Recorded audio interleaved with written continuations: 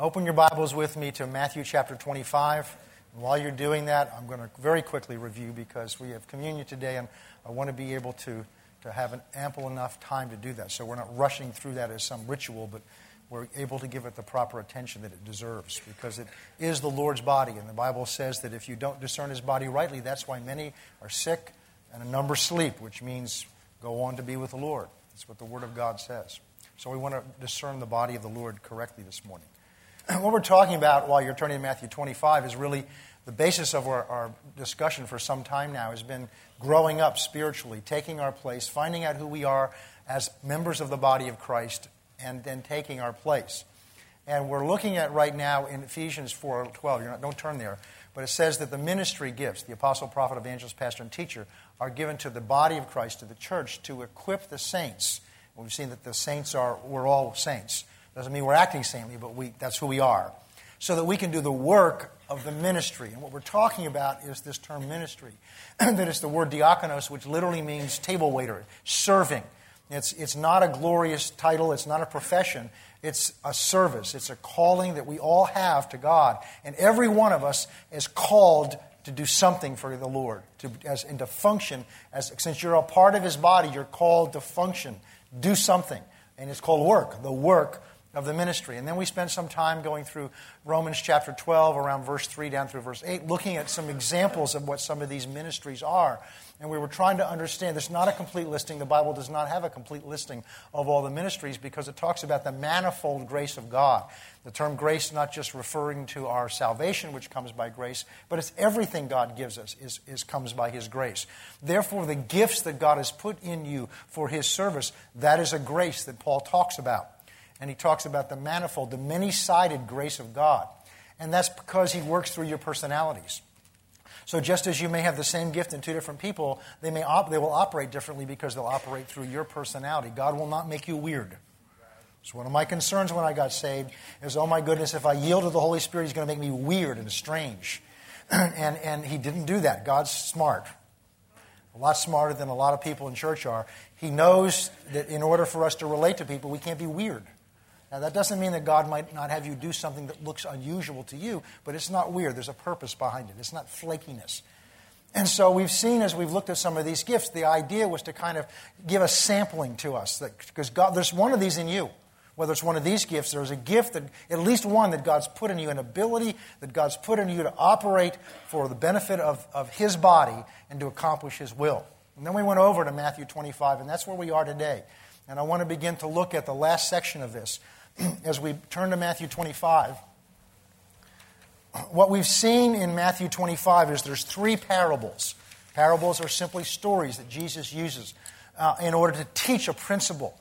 And there are three basic different principles in these stories. The first story He tells, which we did not really get into, is the story of the 10 virgins. And they are waiting outside for the bridegroom to come, and each of them have a lamp. And they're lamps, they're not flashlights like we would use today, but it's a lamp. You ever see the pictures of Aladdin's lamp or something like that? It was a bowl that contained oil, and that would have a wick in it.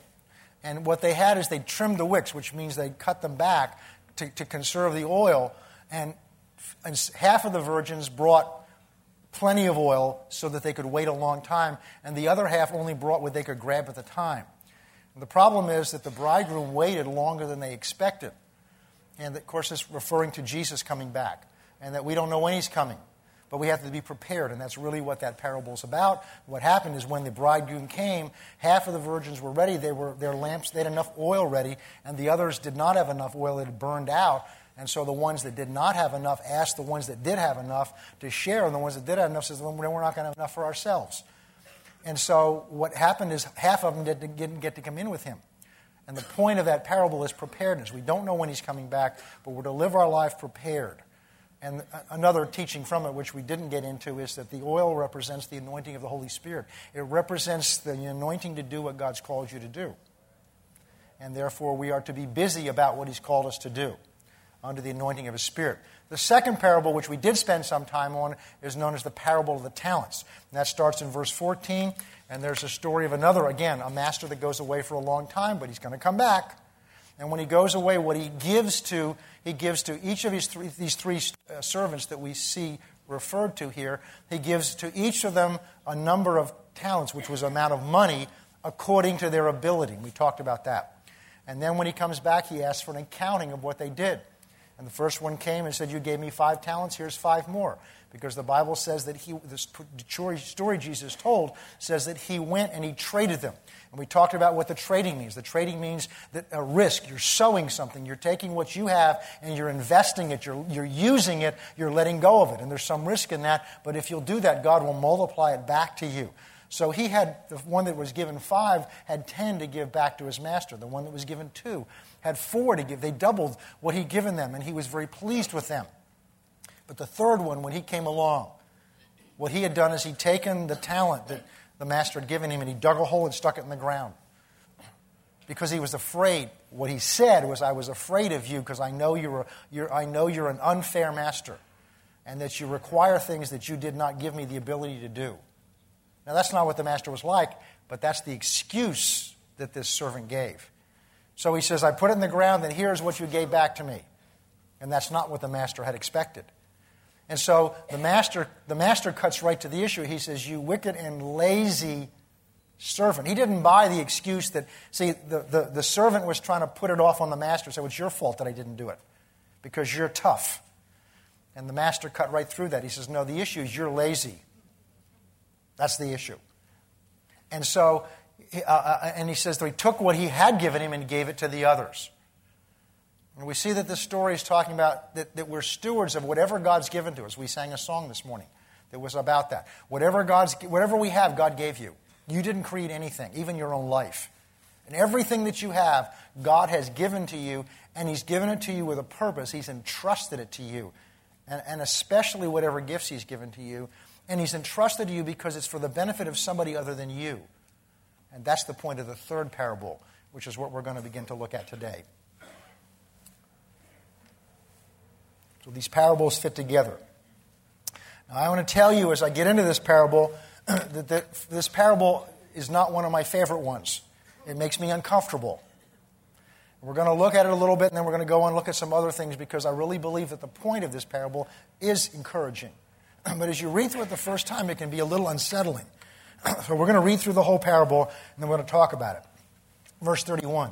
When the Son of Man comes in His glory, there he's talking about coming back, and all the holy angels are with Him, then He will sit on the throne of His glory, and all the nations will be gathered before Him, and He will separate them one from another as a shepherd divides his sheep from the goats. And notice the shepherd at some point separates the sheep that belong to him from goats that he was not given responsibility over. Sheep follow their shepherd, goats do their own thing. Now, we could spend a lot of time on that. And He will set the sheep on His right hand and the goats on His left. So there will be a time that whatever we've done in this life, we will stand before Him and it will determine things.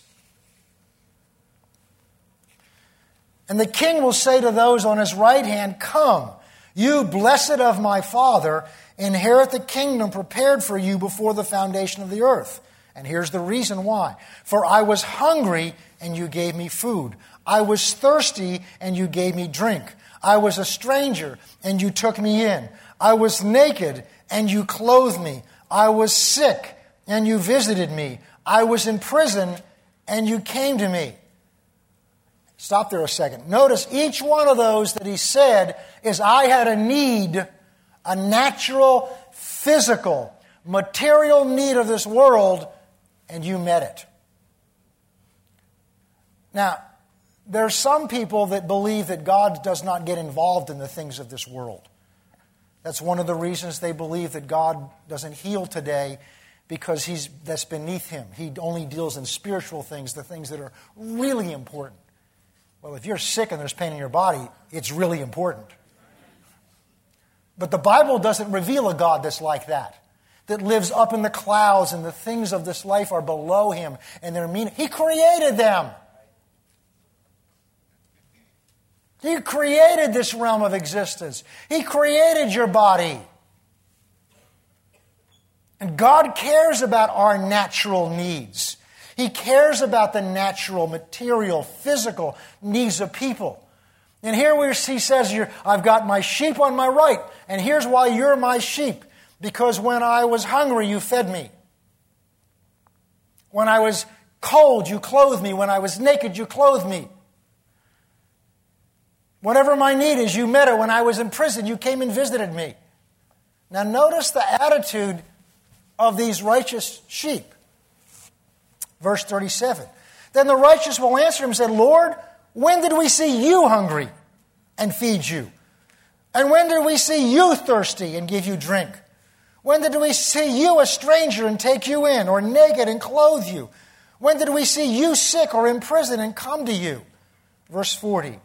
And the king will answer and say to them, assuredly I say to you, inasmuch as you did it to one of the least of my brethren, you did it to me.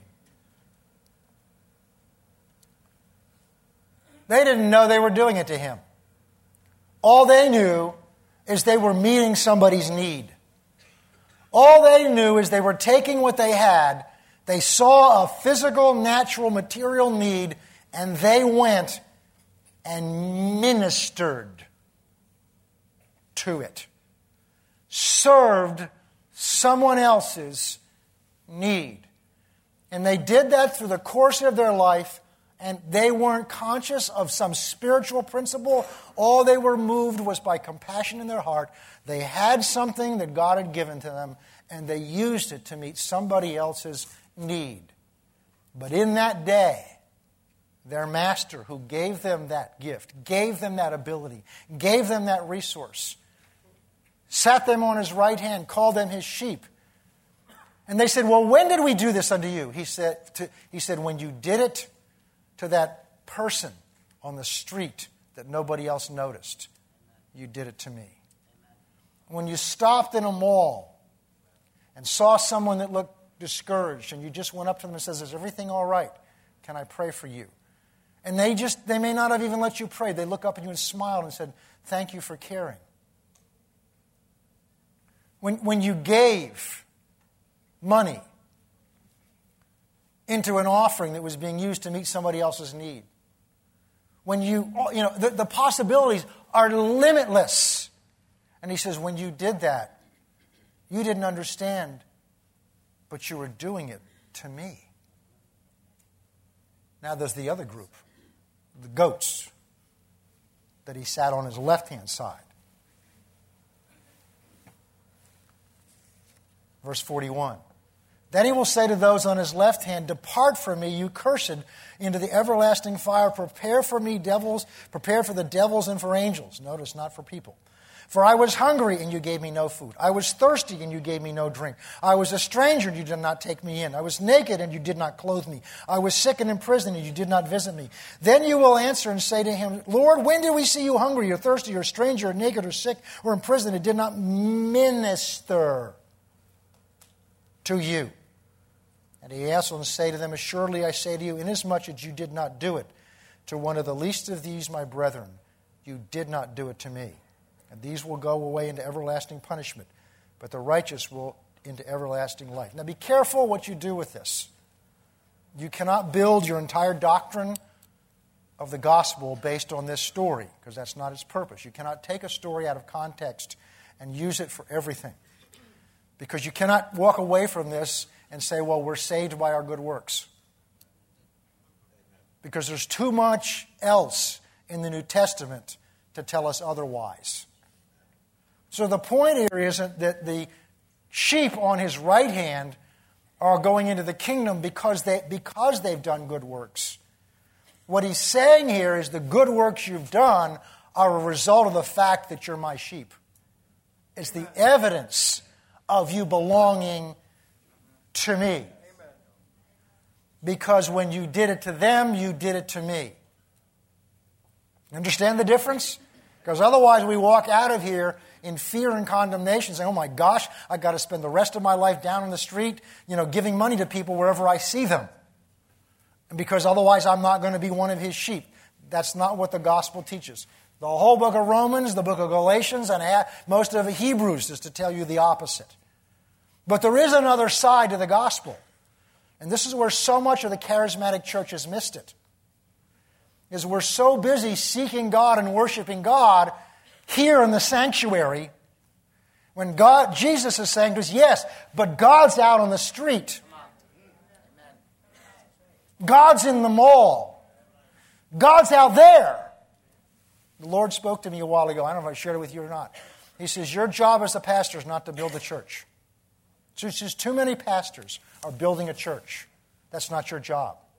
Your job is to train and equip people to reach people out there. Because that's where the church is that God wants to bring in here. That's where God's heart is. He loves us. He's here to receive our worship. He's here to bless us and heal us. But His heart is also out there. So one of the purposes of this parable is Jesus is teaching them, first of all, He said, be ready. That's the first parable. The second parable, He said, I've given you something. I've entrusted something to you. You're a steward over gifts, abilities that I put in you. And I will come back and there will be an accounting for what you did as a steward, how faithful you were. Not the results, but how faithful you were to use what I put in you. This parable talks about what the use of those gifts are for. It's to meet the needs of people He cares about. He cares about. He cares about them so much that when He sees somebody nobody else notices on a street somewhere, He sees them as belonging to Him. His heart is there.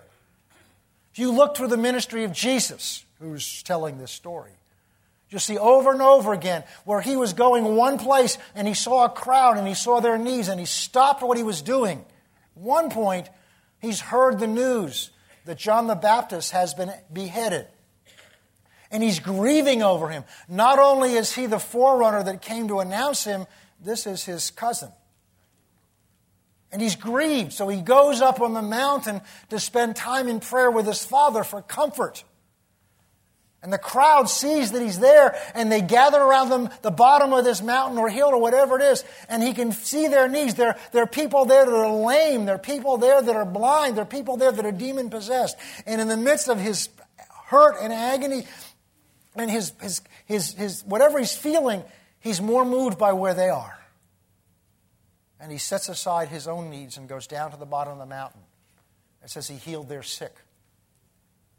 And He opened their blind eyes and He ministered to their needs because that's what the heart of God is. And so much of the church, we've had our eyes focused on ourselves, on our church, and on even worshiping God, and yet God's heart is out there. God's heart is out there. His heart is the people on your job. His heart is the people that you're next to in the supermarket. His heart, there are opportunities every day that God brings across our path we don't recognize because we're looking for Him, to serve Him. We're looking to love Him, and those opportunities are all around us. But we're not sensitive to them because we're looking up at Him instead of at the opportunities that He's brought around us. This is the heart of God. The heart of God is people. The Lord brought that across to me a few years ago. And this is after, I've been to Bible school. I've been to all kinds of studies. I was a philosophy major in college. I love concepts, ideas, theology. I used to, as a kid before I was even saved, I loved to argue theology and things. I just love to do that. And I love ideas and concepts and, Greek words. You've heard me, it's like I've heard all the time, because they open up concepts to me and I love those. And God spoke to me one day. He says, son, that's wonderful and that's great, but that's not where my heart is. I care about people. I provide things so that you can reach people because it's people that I care about. And this is what Jesus is getting across. He cares about people. The reason you and I are here, and He didn't just save us and take us out of here, is because there are others that He cares about in addition to ourselves.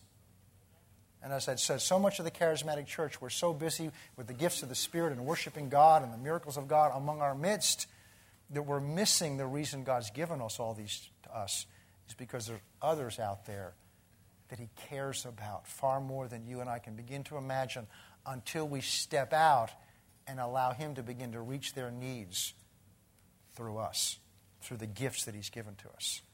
The gifts he's given to you are not to bless you or even just to bless this church. It's so the heart of God the Father can be satisfied so that through you he can touch somebody else that he cares about, that you and I don't even know this morning.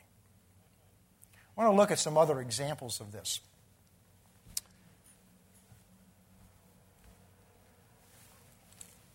Go with me to James chapter 1.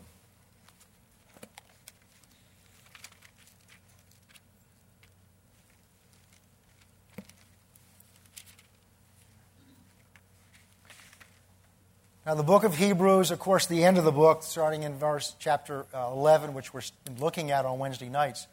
The book of Hebrews, a lot of the book is about faith. And chapter 11 gives you verse 1 gives you the definition of faith. The rest of that chapter is kind of known as the Hall of Fame of Faith. People in the Bible, both we have names for and some we don't have names for, and how they walked by faith, and how the Bible says without faith it's impossible to please God in verse 6, and all about faith. And then James comes along and it looks like he's talking about good works. But what James is talking about essentially is that if you have faith, then the evidence of that faith is going to be in what you do.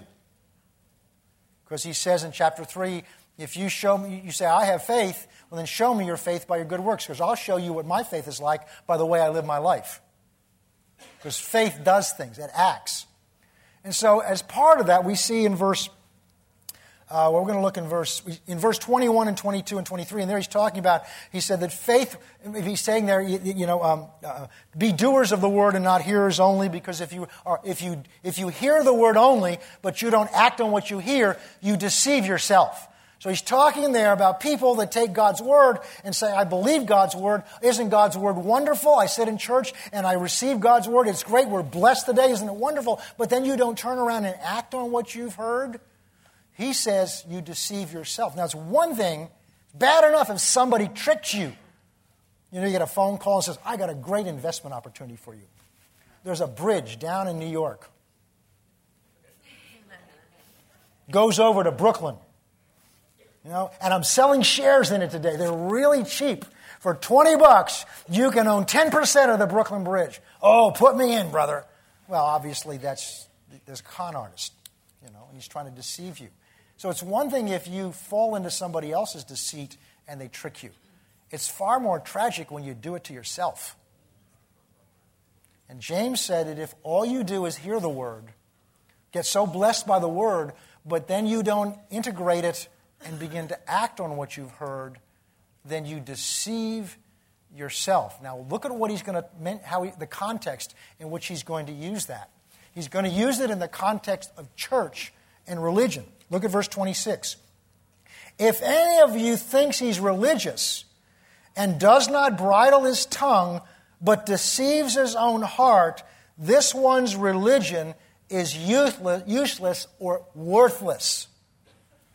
In other words, if you think you're religious and it hasn't affected your practical life, you're not involved in other people's lives helping them, then you've deceived yourself. You think your religion is wonderful, but in God's eyes, it's worthless. Very sobering. And ultimately, what's in God's eyes is what counts, isn't it? It isn't where I think I am. It isn't where you think I am. It's where He knows I am, because I've got news for you. He's always right. Amen. One thing I learned as a lawyer, don't argue with the judge. Whether you think he's right or not, he's right. In his court, he's right. Now you can have the opportunity to appeal his decision to somebody else, but there is no appeal from his decision, because he is always right. That's why God doesn't have opinions. When you are always right, you don't have opinions.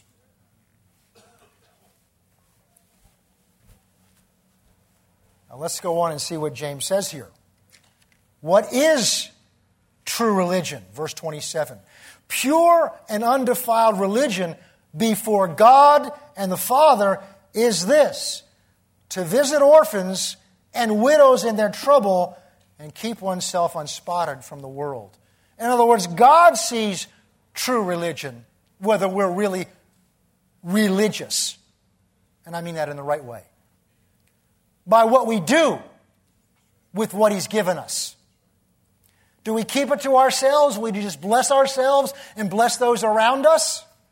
Because in God's eyes, that's not true religion.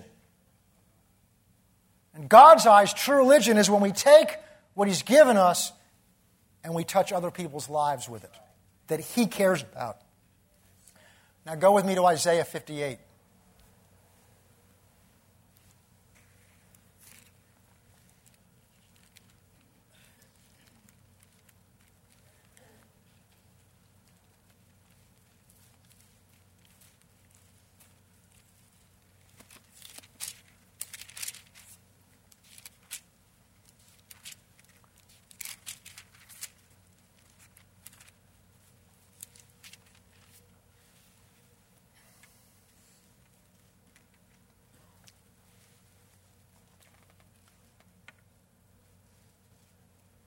Now, what's going on here, just for background, is this is a time in the history of Israel when everything outwardly looks wonderful.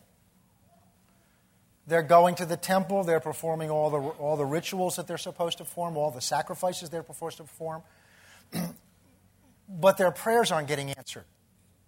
They're doing the appointed fasting, but there seems to be, God's not answering their prayers. And after a while, they're beginning to get frustrated with this. And so they're cried out to God for some things. And Isaiah is a prophet of God. And God's speaking to His people through them. We're going to look at verse 3.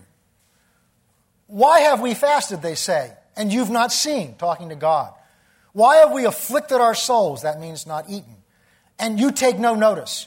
In fact, in the day of your fast, now this is God repeating back to His people what He's heard them saying to Him. Are you with me? So God, through the prophet, is repeating back to the people of Israel what God has heard them saying about Him.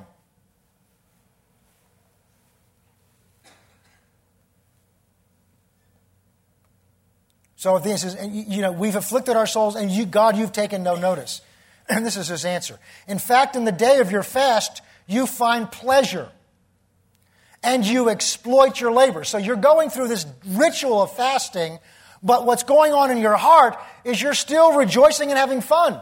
So you're doing it as a dead work. You're not eating food, but you're still watching TV. You're going to the ball game. You're enjoying your top self, even though you've said you've set yourself aside to seek Me, because that's the purpose of fasting.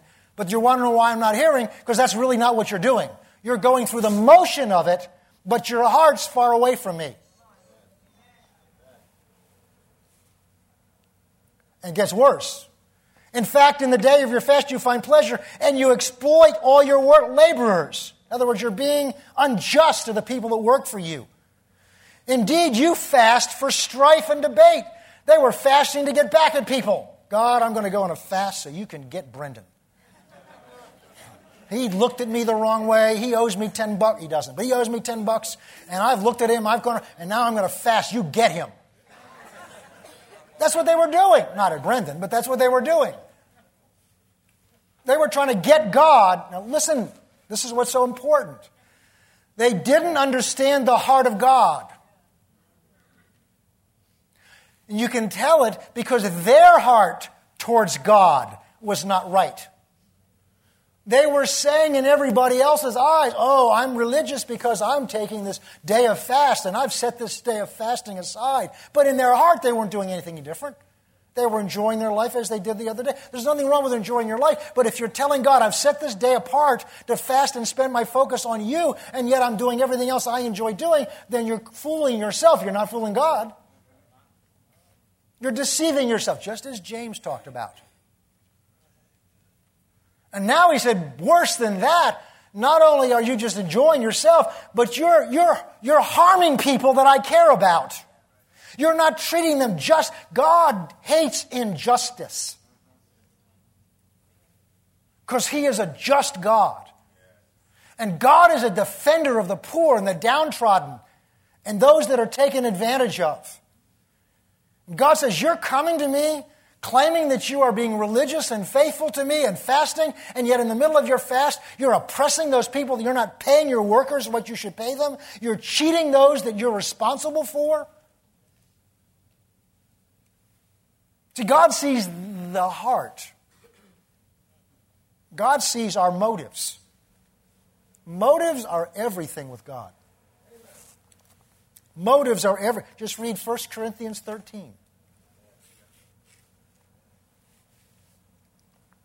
You fast for strife, verse 4, and debate. You strike with the fist of wickedness. And you will not fast as you do this day, to make your voice heard on high.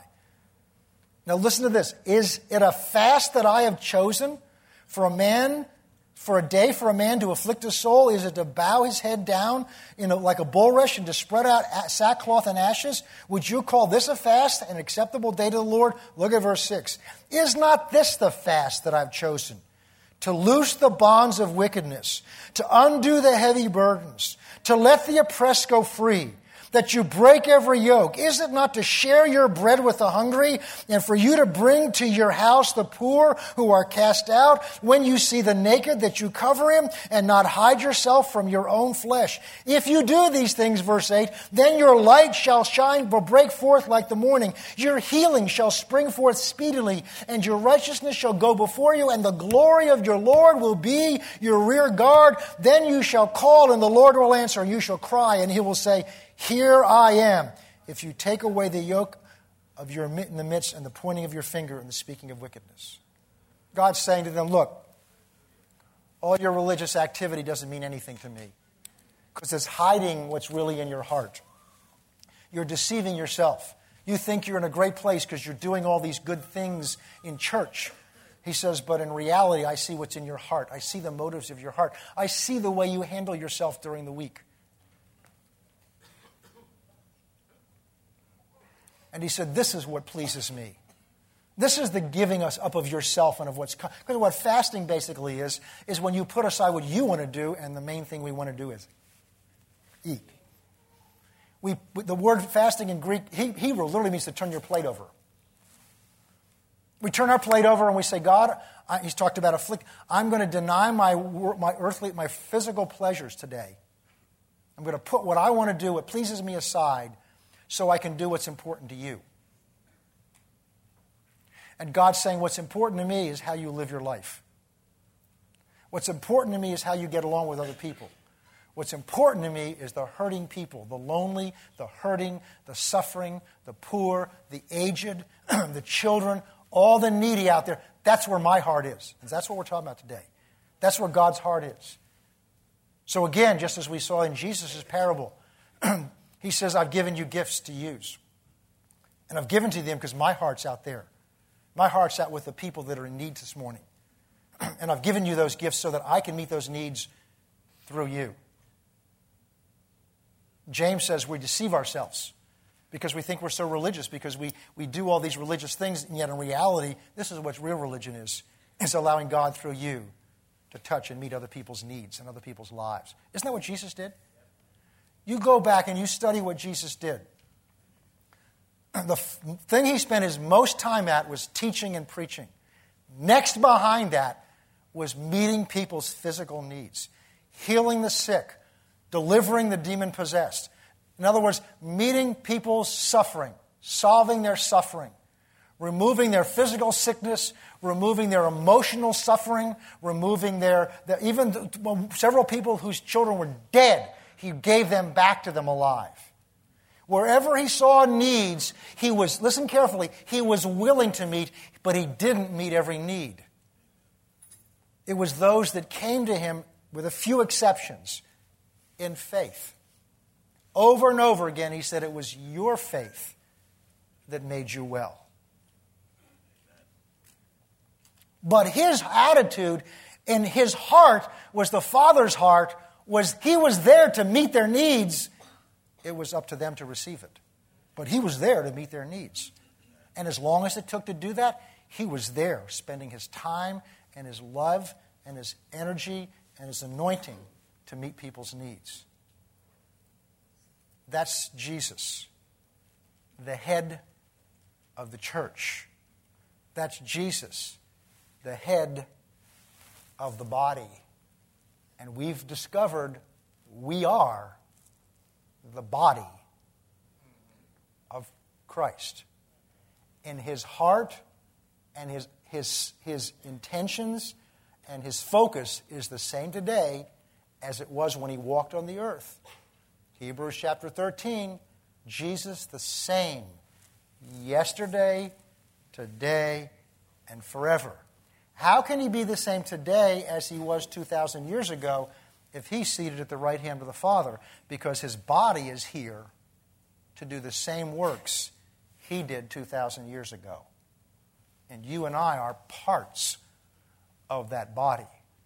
But we're not functioning parts of the body if all we do is sit in a blue chair and get blessed every Sunday and every Wednesday night.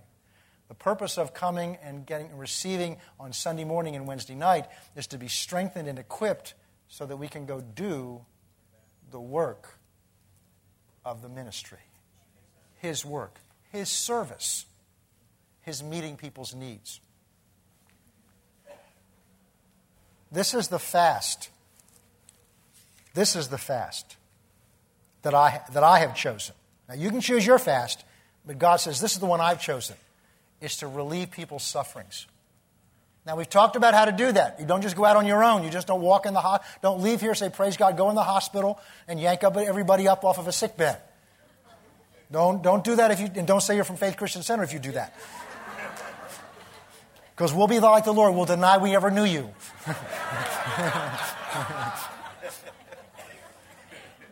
Remember, He says, the gift that He's given to you, use the measure of faith that He's given to you. And saints, use your head, common sense. Romans chapter 12, verse 2 does not say, be transformed by the removing of your mind. There are many Christians I've met that I think have misread that. They think that what they're changed into the image of Christ by throwing their brain out. Oh, I'm led by the Spirit. 1 Corinthians chapter 14 says, God does everything decently, and in order. Jesus, when He fed the multitudes, had them sit down in groups of 50 and 100. God is an orderly God. He's not a God of chaos. He is an orderly God. He follows outlines. That's from yesterday's couples. All right. Now, turn with me. We're going to go to the right now, to the book of Jonah. Jonah. What in the world are we doing with Jonah? Well, Jonah is one of my favorite books. You grew up in Sunday school. We've all heard about Jonah and the whale.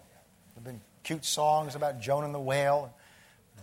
A whale swallowed Jonah. That's not what it says. And it's not a cute story. It's a very powerful story. To understand the story, let me give you a little bit of background. Jonah is a prophet of God. Nineveh was a wicked city. Historians will tell us it's probably one of the most wicked cities. It was in old Babylon, somewhere like where Iraq is today. And I think it's somewhere around, not far from where Baghdad is today, from what they best can determine. But Nineveh was an incredibly wicked and ungodly city. Not only did they perform all kinds of pagan rituals, but they would do things, there was an expression in the Bible says they would cause their children to pass through the fire. What it is they had an idol.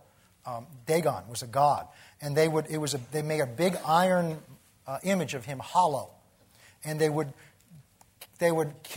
start a fire in the feet, so that this thing became glowing red, and they would literally take their children and put those babies in the arms of this burning idol, and obviously they'd burn up. And the Israelites knew this. They were terrible to the people that they captured. The kinds of things they did to them, I don't want to begin to tell you, because it would ruin your meal for the rest of this day and probably tomorrow. Horrible, hideous things. I just want you to have enough of this background to understand where Jonah is coming from. All right? Jonah chapter 1.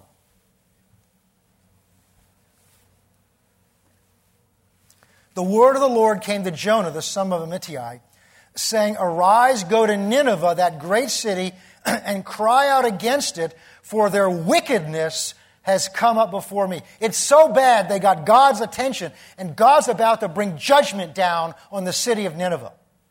But before he's going to bring judgment down, he's going to send a prophet to them to warn them.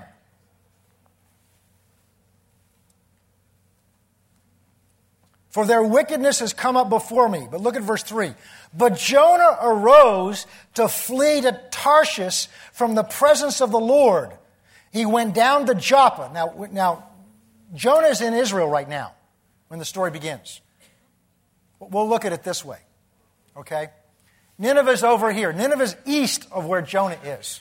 This is our map. You got the map here? Nineveh's over here. Jonah's here in Israel. The Mediterranean Sea's here. Joppa is a coast city. We don't know exactly where Tarshish is, but most historians believe it was somewhere in southern Spain. Spain's over here. Now let's get this picture. Jonah's here. God speaks to him. He says, "Jonah, get up, go over here, and I'm going to tell you what to say to these people." Jonah says, "Yes, sir, I hear you." Jonah gets here to get on a boat to go over here. Now, don't laugh too hard. You've done that too. Before we get our long, bony finger out and point it at Jonah, there may be times when God's told you to go do something over here and you said, "Oh, I'm kind of busy right now, Lord. I need to go over here and take care of this first." Well, of course, you know the story. What happens is Jonah, because God's not going to interfere with his will, Jonah gets on a boat in Joppa. And they get out on the sea, and pretty soon this terrible storm comes up. And he goes down, and he's asleep in the bottom of this boat. And it gets so bad that these sailors are afraid, and it's starting to sink. And so they cast lots, like throwing dice or something, like to figure out who's causing this. And Jonah's name comes up. So they go down, and it's interesting. They're all praying to their God. And finally, they go down to Jonah and wake Jonah up. And Jonah comes up, and he basically said, to make the long story short, he ultimately says, "It's me." So they said, "Well, pray to your God." They get angry at him. He said, "I'm fleeing from my." He knows what he's doing. This is not a question. "Well, God, I don't know what you're telling me." Most of the time we do. But what we like to do is get in our brain and get confused about it, because that becomes an excuse for, "Oh, this is going to hurt." Becomes an excuse for not doing it. When the Lord shows you something to do, the longer you think about it, the less likely you are to do it, because Tarshish looks very nice to you. And so finally they said, "Well, what should we do?" And he finally comes to the conclusion, "You've got to throw me over the boat, over the side into the sea." Now this is the grace of God. It says God had prepared, it didn't say a whale, a great fish. And the fish swallowed him. And the purpose of this fish is to change. See, God won't change your will, but he can sure bring a lot of pressure on it. One moment, Jonah's riding in the relative safety of the boat on the top of the water. The next moment, Jonah's in the sea, and a fish swallows him. This fish must have been large enough so that he wasn't digested, but he wasn't comfortable. He wasn't swallowed by a Marriott Resort hotel room with room service and a mini bar. See, the purpose of this fish is to give Jonah a chance to rethink his decision. Now, in the midst of this rethinking process, God's protecting him, because there are other things out in that sea that might want to partake of Jonah's presence. Eat him. So God is protecting Jonah on the one hand from the consequences of his own rebellion, but on the other hand, he doesn't have him so comfortable he wants to stay there. Some of you may be going through circumstances right now which are very uncomfortable, but they're not destroying you. And I'm not saying God brought it on you, But he may be allowing you to go through it because he may be trying to get your attention about something that he's tried to get your attention in more simple ways, like telling you to go to Nineveh. And you're sitting in the middle of a belly of a fish. Now, he describes what it's like in there. It's not pleasant. There's seaweed all around him. I don't want to offend you, but they're partially undigested parts of other things this fish has swallowed. In other words, it's not a comfort place. It's uncomfortable. And there are times when you step out to do what God's called you to do, well, you will find yourself in places. In fact, often when he has you step out, he has you step out of what we call your comfort zone. Amen. But God will go with you. See, God was with him in the fish. And Jonah comes to his senses and says, I long for the day when I could go back into the temple and worship God. And he repents and remembers his vow. And God has the fish expel him out on the seashore. Guess where he expels him out? Facing east. He expels him out facing Nineveh. And he gives him a head start. I'll tell you this little insight into God, and it's based on 30 plus years of experience with him. God has a one-track mind. He can have said, I want you to go to Nineveh, and you spend 10 years in Tarshish. And when you finally come to your senses and say, oh God, whenever you do it, he'll bring you back to Nineveh. Because that's where he wanted you to go. So Jonah comes to his senses. In chapter 3, he sends him to Nineveh. So in chapter 3, he says, now the word of the Lord came to Jonah the second time, saying, arise, go to Nineveh, the great city, and preach to it the message that I'll tell you. Verse 4, and Jonah began to enter the city in the first day's walk, and he cried out. Now it says it was a great city. This city was so big it took 3 days to walk across it. That's what the verse before says. He cried out and said, yet 40 days and Nineveh will be overthrown. That's all. That was the whole sermon. Yet 40 days and Nineveh will be overthrown. 7-word message. Walks through the city. Yet 40 days and Nineveh will be overthrown. Notice, there's no sign of, if you repent, God will save you. He just says, get your bags packed, make sure your will's signed, you're toast in 40 days.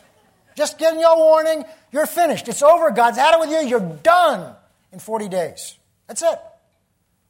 What happens is the people hear the message and they begin to repent. And they said, perhaps if we seek this God, he may relent. And so they put on sackcloth and ashes and they fast. They mourn before God. They put aside their pleasures. And then the king gets word of this and he declares an official day of fasting. And they begin to see God. And now God changes his mind and has mercy upon them. Now go to chapter 4. So God has now spared them because they repented. Now we're going to see where the prophet is. Chapter 4, verse 1. But it displeased Jonah exceedingly, and he became angry that God spared them. Because he hated them because of how terrible they were. So he prayed to the Lord and said, Lord, was not this what I meant when I was still in my country and I fled to Tarshish? For I know that you're a gracious and merciful God, slow to anger and abundant in loving kindness, one who relents from doing harm. Therefore now, O Lord, please take my life from me, for it's better for me to die than live. Now what Jonah is saying is, this is why I went to Tarshish. I knew that if I went over to Nineveh and they just asked you that you'd forgive them, and you don't know how terrible and horrible they are. They don't deserve that kind of mercy. And that's why I wasn't going to go there, and you made me go. So I'm sitting over here pouting. I knew you'd do that. It's the heart of Jonah that God's going to deal with. Therefore, take my life. He doesn't mean that because he's going to complain in a minute. Then the Lord said, is it right for you to be angry? So Jonah went out of the city and sat on the east side of the city, and there he made himself a shelter and sat under it in the shade until he might see what was becoming of the city. And the Lord prepared a plant and made it come up over Jonah, that it might be shade for his head to deliver him from his misery. So Jonah was very grateful for the plant. But as the morning dawned the next day, God prepared a worm, and so it damaged the plant, and the plant withered. And it happened that when the sun arose, that God prepared a vehement, strong east wind, and the sun beat on Jonah's head so that he grew faint. And then he wished death for himself and said, "It's better for me to die than to live." Then God said to Jonah, "Is it right for you to be angry about the plant?" So Jonah's angry now that the plant's dead. And look what God says to him. "Is it right for you to be angry about the plant?" And he said, "It is right for me to be angry with the plant, even to death." Look at verse 10. But the Lord said, "You had pity on a plant for which you did not labor or make it grow, which came up in a night and perished on a day." You had compassion and pity for a plant that you didn't even create, and it was here today and gone tomorrow. Look at verse 11. "Should I not pity Nineveh, that great city in which are more than 120,000 persons who cannot discern between their right hand and their left, and much livestock?" Jonah's attitude was, they didn't deserve the mercy they got. I knew God would be merciful. They were sinners, horrible, rank, abusive, terrible sinners. And I knew that if God, you sent me there, and I preached that they might repent, and if they repented, I know what you're like. You're going to forgive them, and they don't deserve that mercy. Now listen carefully. The very essence of mercy is you don't get what you deserve. He had confused mercy and judgment. And he said, they did not get what they deserved. And so God has an object lesson for him. God was merciful to him. He didn't fry him on the spot. He didn't take him at his word. He said, "I want to die." God was merciful to Jonah. He didn't say, "Okay, you got what you had it. That's what you said. You got it." See, God understood Jonah's heart, really. And he was trying to teach him something. So he has this plant grow up over him. And Jonah becomes enamored with this plant. It provides shelter for him, and it dies like that. And he's angry that this plant's died. And God said, "You cared more about a plant. I cared about the 120,000 souls in that city, that when they cried out to me, I forgave them. They're more important to me than that plant was to you." We as Christians sometimes look around us and we see how terrible the world is today and how terrible things are around us, and we get angry and we want to strike back, and basically we want to do what the world does to itself. And we miss the heart of God. God hates unrighteousness. God hates some of the things that are going on in this nation today. He hates it. But He doesn't hate the people. He loves the people. Jesus died for them just as much as He died for you. Understand that you weren't born as a Christian. You were born a sinner. You became a Christian because He had mercy on you and offered you His Son whom you received. Doesn't He care just as much about the thousands and hundreds of thousands in Providence? Doesn't He care just as much about the people in your city and your town? Doesn't He care just as much about them out there as He does about us? And yeah, but we're the family of God. I know we are. But He still loves them. Jesus died for them. His heart and His feeling and His compassion is for their suffering because they need to be saved and delivered and healed and restored. He can hear their cry. He can feel their pain.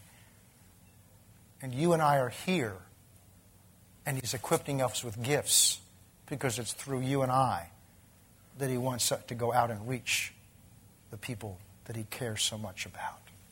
So we cannot allow the attitude of Jonah to come into our thinking. That's religion, of the world's religion. Well, we're above them. We're better than they because we're Christians. We're saved by His mercy and grace, not by anything you and I have done on our own. We're saved by his mercy and grace. And it's tempting sometimes as a church to forget that and think that all the blessings we have is because we've been so good, and that's why God's blessed us. No, God blessed us because he loved us while we were yet sinners. Christ died for us, and he died for them just as much as he died for you and me. Let's pray.